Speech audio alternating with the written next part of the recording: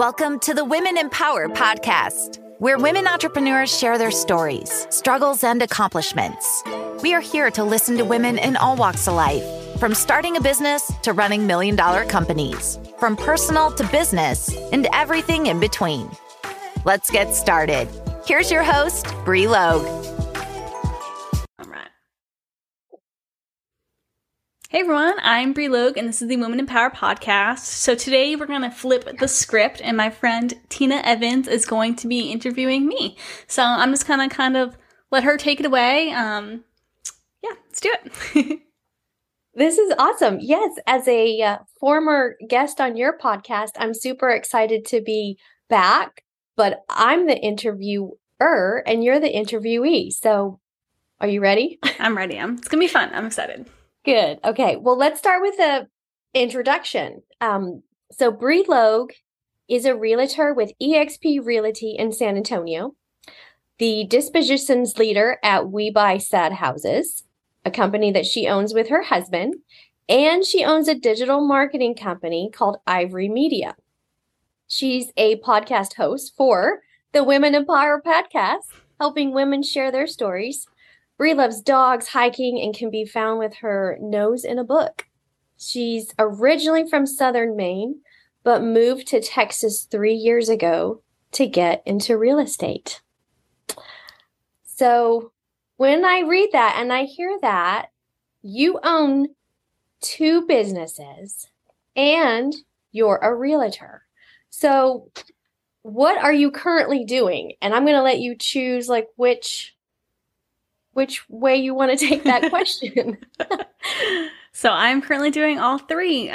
So I started Ivory 5 years ago, Ivory Media, so that's my digital marketing company. I do websites and social media management for women-owned businesses. So I still do that, but that's more of a part-time thing for me. I don't really do that full-time anymore. And then I do We Buy Sad Houses is my primary focus right now with my husband. So I do dispositions there. So we buy houses at a discount and I help sell them to other investors. And then I'm a real estate agent, which is kind of just for fun.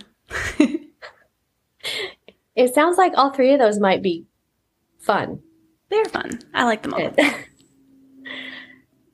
So how did you become an entrepreneur? And I know you said how long ago you've started those businesses, but what led you to all of those different ventures? Yeah. So I actually started in retail. I was a store manager at Brookstone, managing a few different locations back in New Hampshire and Maine. So I loved doing that. I loved building teams there. And then they closed down all of my stores. Retail can be hard. So I was like, oh, what am I going to do? I am still young. I can do whatever I want. So I was like, I'm going to dive into social media and do social media management, which is what I started with originally. So I went to a bunch of networking events and I met a bunch of amazing women. And I was like, this is what I'm going to do. I'm going to do social media management for women-owned businesses. And it's kind of dove right into that. I always say it's funny because for a while, I was like, oh, I can do whatever I want because my husband my boyfriend at the time had he started his own company 2 years beforehand, and it was like we had stable income. So it was okay for me to take some time off and I got some severance pay. So I was like, I can figure it out. And then I think 3 months into me starting that business, he decided that he wanted to sell his company and didn't want to work there anymore. And just sold it to his partner for not really any profit, which is funny. So that was very scary.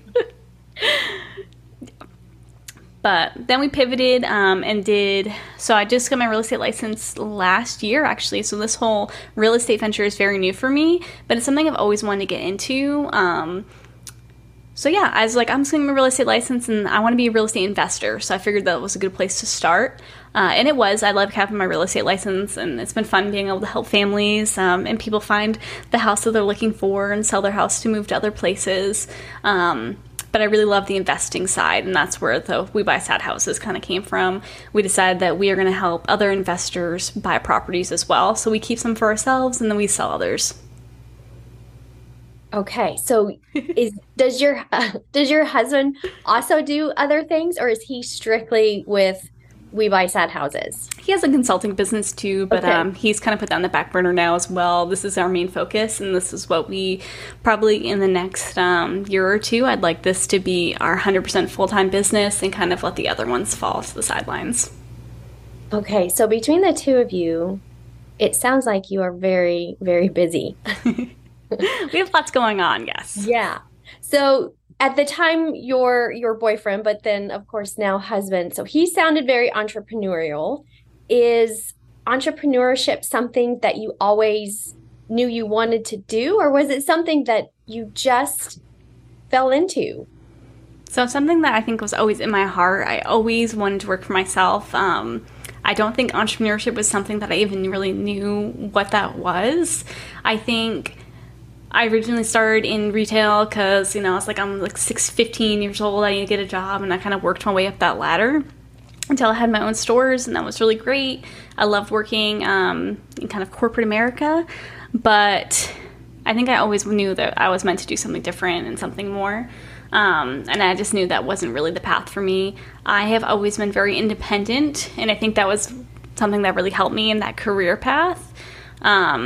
I never did well with my bosses who wanted to, tell me what to do constantly. I was always like better when people are like, oh, here's what you need to do. You can do it your own way. And that's when I had the best relationship with them. I think that's how I found my management style too. I'm definitely more like, I can just tell somebody like, this is what needs to get done. Like, you figure it out from there. And I think that's something I always loved. So, but yeah, I don't know if entrepreneurship was like really a word. I didn't know any entrepreneurs or anybody that had their own businesses. My mom always worked 2 full-time jobs ever since my dad passed when I was a kid. So she was always working, and my mom was a really hard worker, so I think that always rubbed off on me. But yeah, I don't know. It's a hard question. So you wouldn't say that you had any kind of role model when it came to entrepreneurship then? Not really, no, yeah. Just like, I just, my husband was like, he did it. But I was like, I don't know if I can do it. So he had to push me a lot to be like, no, you can do this yourself. And I was like, I don't know. It sounds really scary, and I don't know if I can do it. But thankfully, he was definitely there to help me and push me along. We all need those people to both challenge us to do what they think, we can do better, but we also need support too. So, I'm going to assume that along the way there were some struggles. So what has been your biggest struggle getting your business up and running? For me, I think it's always been consistency. I'm definitely the kind of person that's like, I'm going to do this, and then wait, I'm going to do this over here. Oh, and I also want to do this. So as you can tell, like, I have 3 different things at all times. And, we're trying to start a CRM thing too that kind of goes with everything. But like, I think being dialed in on one thing, I think, is something I've always struggled with, and I'm still struggling with. But I think if I definitely was like, I'm just going to do, websites right from the beginning, I think that would have really helped me grow my business faster. Because especially when I started, I was like, I'm going to do social media management, I'm going to do websites, I'm going to help people with their SEO, I'm going to do logo design. And I think I took on too many things at once, and I was not an expert in any of them. Which resulted in, me struggling to keep some of my clients in the beginning too. But picking one thing and sticking to it. Okay. Well, I definitely can resonate with everything you just said there, because I want to do it all, and sometimes we end up not doing anything. Exactly, right.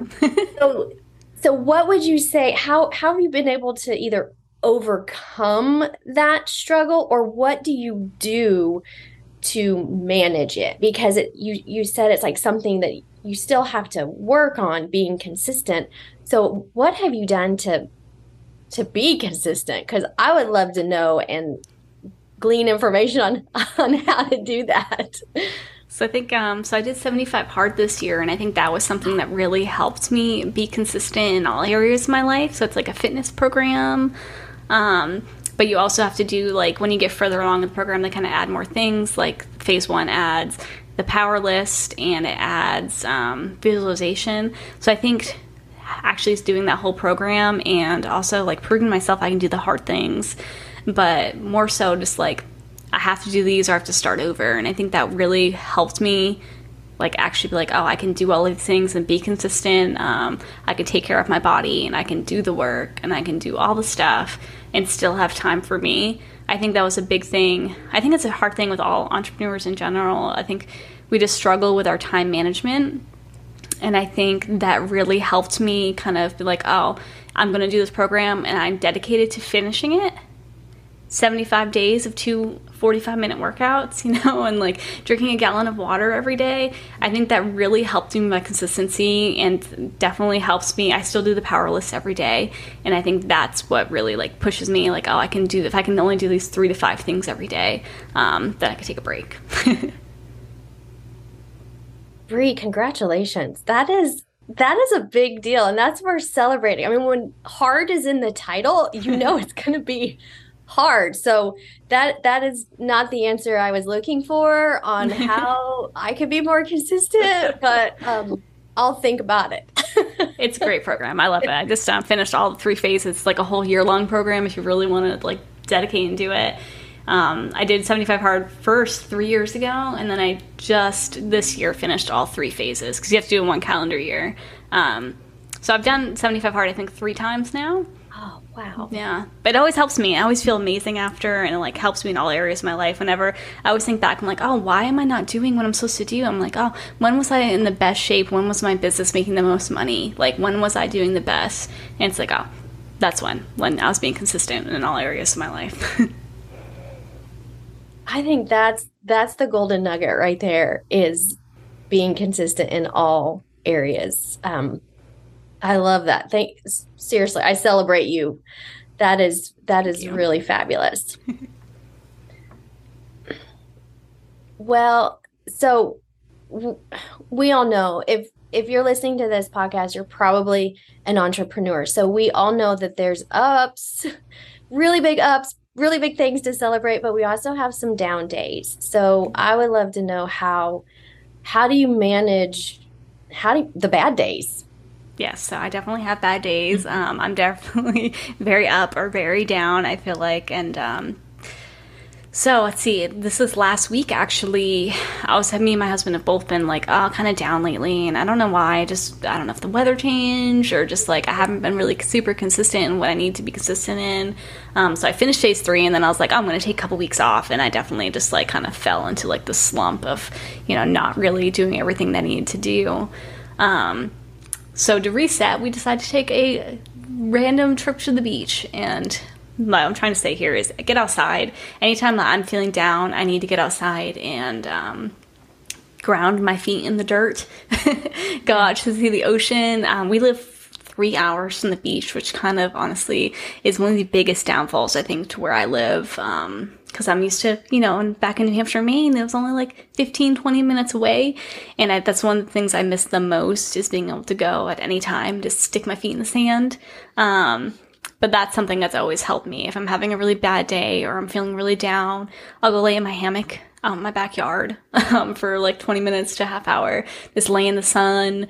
Or even if it's a rainy day, I'll sit on the back porch and read a book. But anything to get me outside and to get my body moving a lot too will always help. So it's not necessarily even just physical action. It's also like a brain break too. Exactly. Yes. Yeah. Right. We have to get out of that. Yeah. Yeah. Remove ourselves from whatever is causing us to be down or in a bad slump. Like, even just going to a different place, which is your back porch, or reading a book, it takes your mind someplace else. So yeah, try not to think really about it. That's always the hardest part. It's like, I can get very stressed about things. And I notice that if I feel really anxious, it's usually because I'm making up a scenario that's not actually happening. Like 90% of the time, like I remember when I first started my business, I'd be like super anxious, like, oh my God, my client never called me back. Like, she hates me now. She's never going to do business again.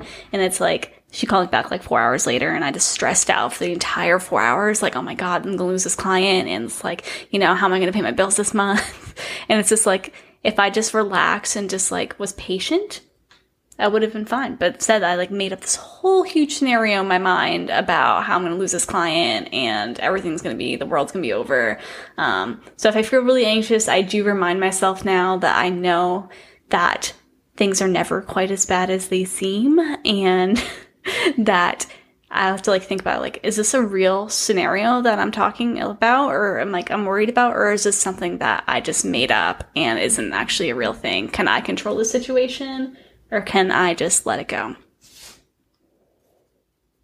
I think that's really good. We make up other people's stories, and most of the time, I would say for myself, they're not true. Exactly right. They're not They true. end up being completely false. And yes, we worry ourselves for no reason. So those are some good tips. I'm wondering if you have any more tips to share for women who just want to get started. What would you say to someone who just wants to get started in entrepreneurship?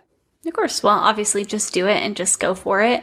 I don't think you have to go for it all at once and just quit your job and, dive in. I think you can do little steps at a time.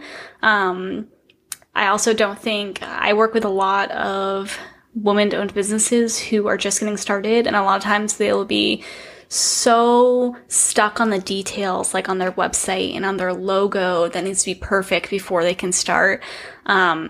I would say don't worry about all those little things. Like, get your social media up there. Yes, you need a logo. Yes, but like, you're going to evolve. Your brand's going to change and evolve as you grow. So I wouldn't be stuck in all those little details. I also think that was a big thing for me too. Like the first 3 months of my business, I was like, oh, I need to like figure out how to, make this website. I need to figure out like what I want for a logo, and like all those little things really don't matter as much as we think it does. Just find your client, just find the first person and work from there. And all that's coming from a owner of a digital media firm too. Exactly. Like, come on. The truth. Okay. Any other tips before we wrap up with one of my favorite questions? All right. Yes, one last tip I'll do.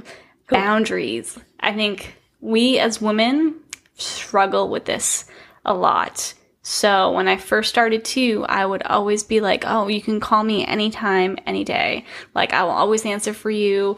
I am here for you. And yes, while that is really great, and that is something that small businesses, I feel like we always want to be there for everybody, and that is what gives us the personal touch. You do not have to be on all the time.